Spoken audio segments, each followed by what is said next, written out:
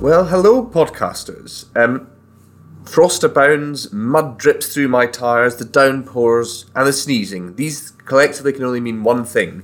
British spring has sprung. And hello, co-host Kerry. How are you in this glorious grey, drizzly day? Yeah, very well, thank you, John. How are you doing? I'm still here, and we're joined today with the pleasure of being joined by Tom, master of the puns, down to the wire. Hello, Tom. Morning, John. Glad to be back. My third time.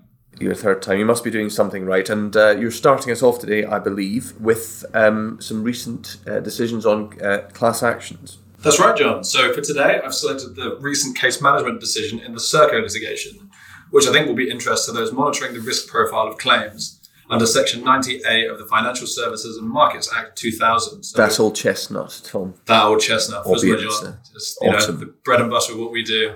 And as a reminder, this is the statutory regime imposing civil liability for inaccurate statements in information disclosed by listed issuers to the market. The case itself relates to a claim for losses suffered by certain institutional investors in relation to shares held in Serco Group plc between 2006 and 2013. I think that this particular judgment looked at how the trial would be split. Is that right, Tom? Yeah, that's spot on, Kerry. So an earlier case management order confirmed there would be a split trial, and the trial too would determine the liability of only a sample of the claimants. So the most interesting aspect of this judgment are the observations made on the critical question of reliance, which has become a central battleground in these claims. Ah, yes, reliance. I imagine, Tom, that the shape of this Serco litigation has changed significantly over the last year since the court handed down judgment in the first 90A FISMA case to come to trial in this jurisdiction, which is the Lynch matter, better known as the autonomy litigation. That's right as ever, John. So in autonomy, the court confirmed that in Section 90A FISMA claims, reliance must be on a statement or omission and not on a piece of published information in some generalised sense. So think, for example, the annual report for a given year. I suspect this clarification of the reliance requirement will make it more difficult to bring successful 90A claims. So what's the claimant's case for reliance in Serco, Tom? Well, despite the autonomy development, none of the Serco claimants are advancing a direct reliance case based on specific statements in the defendant's published information. So on that basis, the defendant argued that it would be proportionate for all of the non-direct reliance cases to be tried at the second trial. It said that these claimants are likely to have great difficulties in light of the autonomy decision, and it would achieve certainty if they could be disposed of at trial 2. So just to clarify, Tom, the defendant wanted all indirect cases instead of just a sample. I suppose you could say that the defendant was trying to make the case turn a new leaf. John, your jokes are in full bloom today. So unfortunately for the defendant, whilst the court did accept that the fact that no claimant seeks to advance a direct reliance case based on specific statements is material, it was not persuaded to move away from the sampling approach ordered at the first CMC, and it rejected the defendant's move to include all of the indirect reliance cases in the second trial. Thanks, Tom. I also love the fact that you did the kind of finger quotation marks for material in the podcast. That's Wonderful. Good. That's good. On air.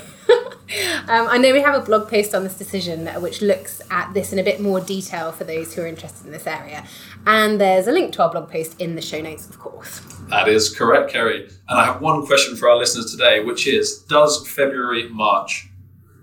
The answer is no, but April May. Very good. Jesus wept. Too good, Tom, too good. Well, look, let's spring forward into my case on class actions, which is commission recovery and Marks and Clark. And in this case, the claimant had alleged that the defendant, which was a patent and trademark firm, had received secret commissions for referring clients to a third-party provider of IP renewal services. And the claimant sought to bring the action under CPR 19.6 as representative of current and former clients of the defendant. So, John, what do you think I'm going to say about the CPR 19.6 reference? That it's now known as CPR 19.8. Oh, very good. Gold star for civil procedural knowledge. Well, in a bid to dazzle you further with my knowledge of CPR 19.8 representative actions, I can tell you that they allow group claims to proceed on an opt-out basis and are therefore typically favoured by claimants because individual class members do not need to be identified. But in this case, the defendant applied to strike out the claim on the ground that the same interest, Tom's quotation marks, requirement for a representative action was not met, i.e. the claimant representatives did not have the same interest as all other class members. I think that general awareness of this particular rule stems from the seminal decision in Lloyd and Google. I know that the Supreme Court took quite a narrow approach to the same interest requirement in Lloyd and Google. Has the court followed suit here, John? Well, no, perhaps surprisingly not. This decision appears to be quite a major departure from the previous case law. So whilst the High Court accepted that some elements of the claim might differ depending on class members' individual circumstances, it did not see this as an impediment to allowing the representative action procedure to be used, and as the reason for that was there was no conflict of interests between the claims of the class members. Now, the court envisaged that some aspects of the claims may, in due course, need to be dealt with through individual arrangements, but this did not stop the court from allowing the claim to proceed on a 19.8 basis. So the court seems to have adopted quite a liberal approach to the same interest requirement here. So, just looking at this decision from a bank's perspective, there is a risk of opening the door to more claims under the CPR 19.8 opt-out procedure, particularly because there is a somewhat blooming, I'm here all week, trend for claimants to look for innovative procedural routes to bring in class action on an opt-out basis.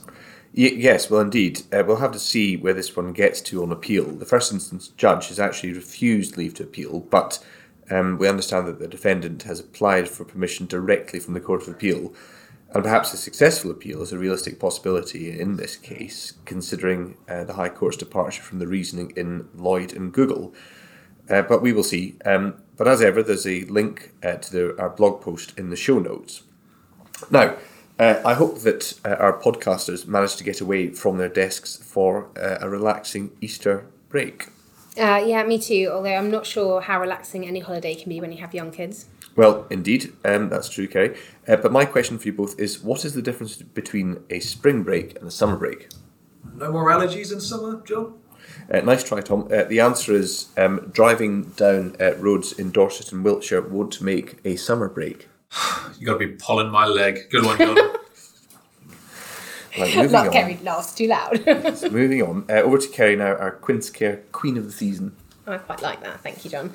So the case I have for our listeners today sends us 12 hours across the globe to a somewhat warmer and more humid spring climate. Nightmare if you have a fringe.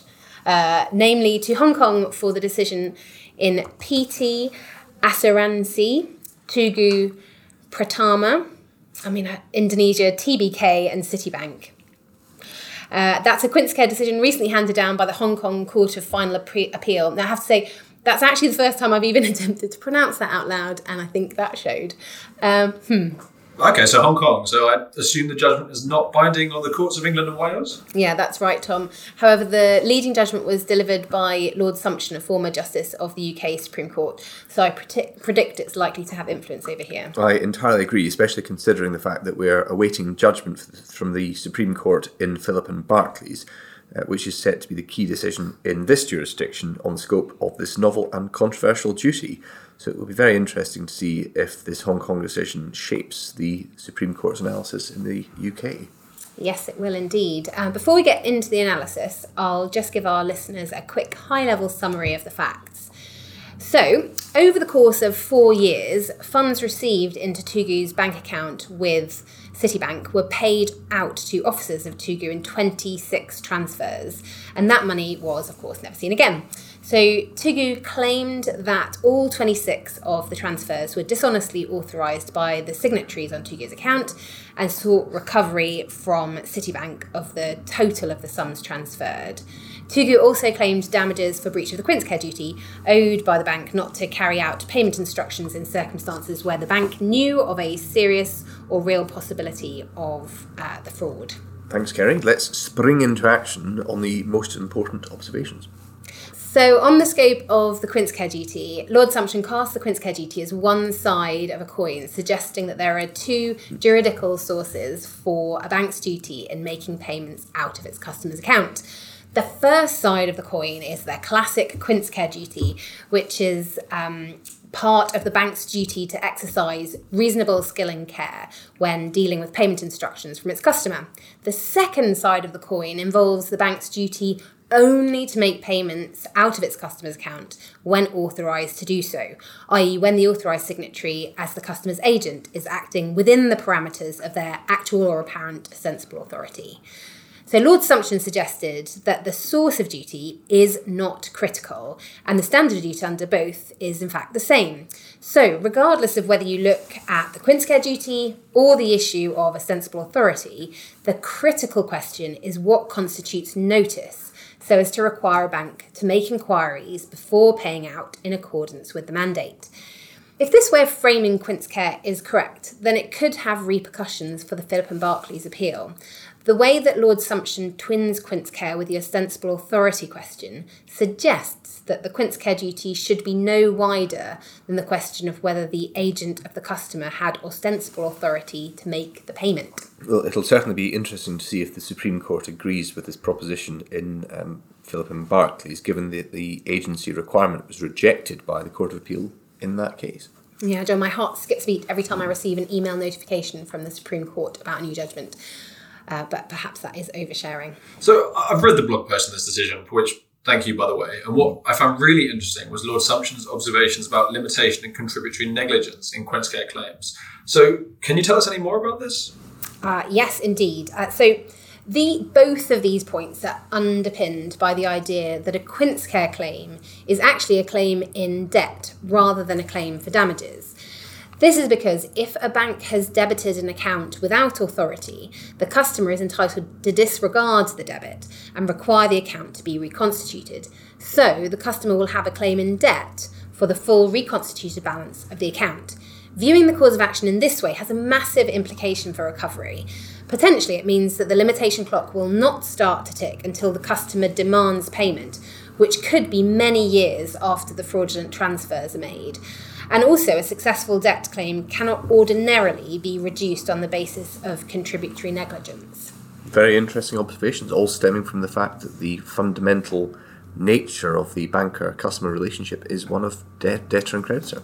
Yeah, indeed. Really interesting discussion of that in Sumption's judgment. And I really enjoyed this case, actually. I thought it was a really interesting judgment to read. I just love the way that the law is always evolving. If you fancy getting right to the roots of Tugu and Citibank, once again, there's a link to our blog post in the show notes. I've never really been into gardening, but this spring I started planting seeds and it grew on me. Well done, Kerry. I actually did my annual seed shop at Poundland just the other day. But this, filled me with the question, should you plant seeds in any month besides April? I suppose you may as well. Brilliant. Now, up next is a bit of procedural update with 3 short and snappy cases, just like the hours of darkness at this time of year. Hurrah! Over to you, Tom, for the first one. Thank you, Kerry. So the procedural case I have today is PJSC National Bank Trust and Mint, where the High Court considered the impact of UK sanctions against Russia on various aspects of litigation when it involves a sanctioned party. So the litigation arises out of the claims by the Russian National Bank Trust and Bank Открытие for USD 850 million, alleging that the defendants conspired with representatives of the claimants to enter uncommercial transactions by which loans were replaced by worthless bonds. So the litigation was progressing towards trial at the time when Russia invaded Ukraine. So shortly after that invasion, the UK government imposed asset freeze restrictions against Bank Открытие and added it to the consolidated list of financial sanctions targets maintained by the Office of Financial Sanctions Implementation, or OFSI, which made Открытие a designated person. And just a reminder to podcasters that asset freeze restrictions are subject to certain listed exceptions and acts which would otherwise breach the restrictions, and they may be licensed by OFSI. So what were the court's key findings, Tom? Well, John, the defendants sought a stay of the proceedings, arguing that while the sanctions against the claimants remained in force, the entry of any judgment would be unlawful. However, the court found that UK sanctions do not prevent the English court from entering judgment on a pre-sanctions claim brought by the sanctioned person. So there is no need for a license from OFSI in order to enter judgment. OFSI can, however, license the sanctioned party to do other things in relation to ongoing litigation, such as pay an adverse costs order. In view of the importance of the issues raised, I believe the court gave permission to the defendants to appeal the judgment to the Court of Appeal? Yes, it did. And the Court of Appeal has set a hereby date of 12th February 2024, just after my birthday. So if you would like to read more about this case, there is a link to our blog in the show notes. We also have a specific sanctions blog where you can follow the latest developments in the sanctions space. So I'll leave you with one final question. What makes Yoda such a good gardener? Do not know. His green thumb. fingers. His green thumb. Very good. Thanks, Tom. I'll put the date in the diary for next year. John, what's next for our procedural update section? I'm not sure that joke really works. But anyway, next is an interim decision on disclosure, and the case is Lowerly Financing and Credit Suisse Securities. In a nutshell, or I suppose a bulb, the claimant brought claims against the defendants in relation to CDO transactions that the defendants had arranged. And in the present application, the defendant sought an order that the claimant disclose certain documents from the claimant's main creditor on the basis that such documents were regarded as being within the claimant's control. And the defendant's case was that the knowledge of the creditor should count as the claimant's knowledge for these purposes. So the question of when a third party's documents are in a litigant's control and so subject to its disclosure obligations is a common issue. So in recent authorities, the courts have taken a relatively broad view, finding that there's no need for an enforceable legal right to obtain the documents, that it's sufficient that there is a continuing arrangement or understanding that in practice provides the litigant with a right of access. So, John, what approach did the High Court take this time? And look, you're absolutely right in that summary. The courts, I think it's fair to say, responding to various devices or attempts to get round disclosure over the years. So as you say, Kerry, it's very broad. In this particular case, the High Court held that the documents of the claimant's creditor were not in the claimant's control for the purposes of disclosure. And although two employees of the creditor had acted as the claimant's agent in conducting the litigation, that did not mean that all documents to which they had access in their capacity as the creditor's employees were in the claimant's control. That's interesting. So I guess this decision shows limits to previous authorities when the question comes down to the scope of agency. Exactly, Tom. And I think the more complicated the facts, the harder the court's going to have to look under the bonnet. But in any event, there's a link to the blog post in our show notes if podcasters are interested in reading more. Thanks, John. I'll wrap up with one last but not least procedural update on settlement offers. So in Warburton... Oh, there's a claimant whose name is full of flower.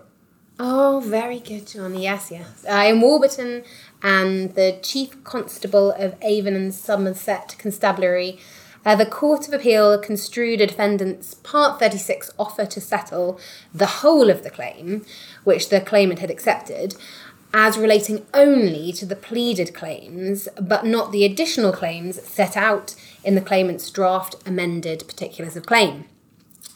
However, the claimant could not bring new proceedings raising those additional claims, because to do so would have been an abusive process under the so-called Henderson abuse principle, as the additional claims could and should have been raised, if at all, in the earlier action.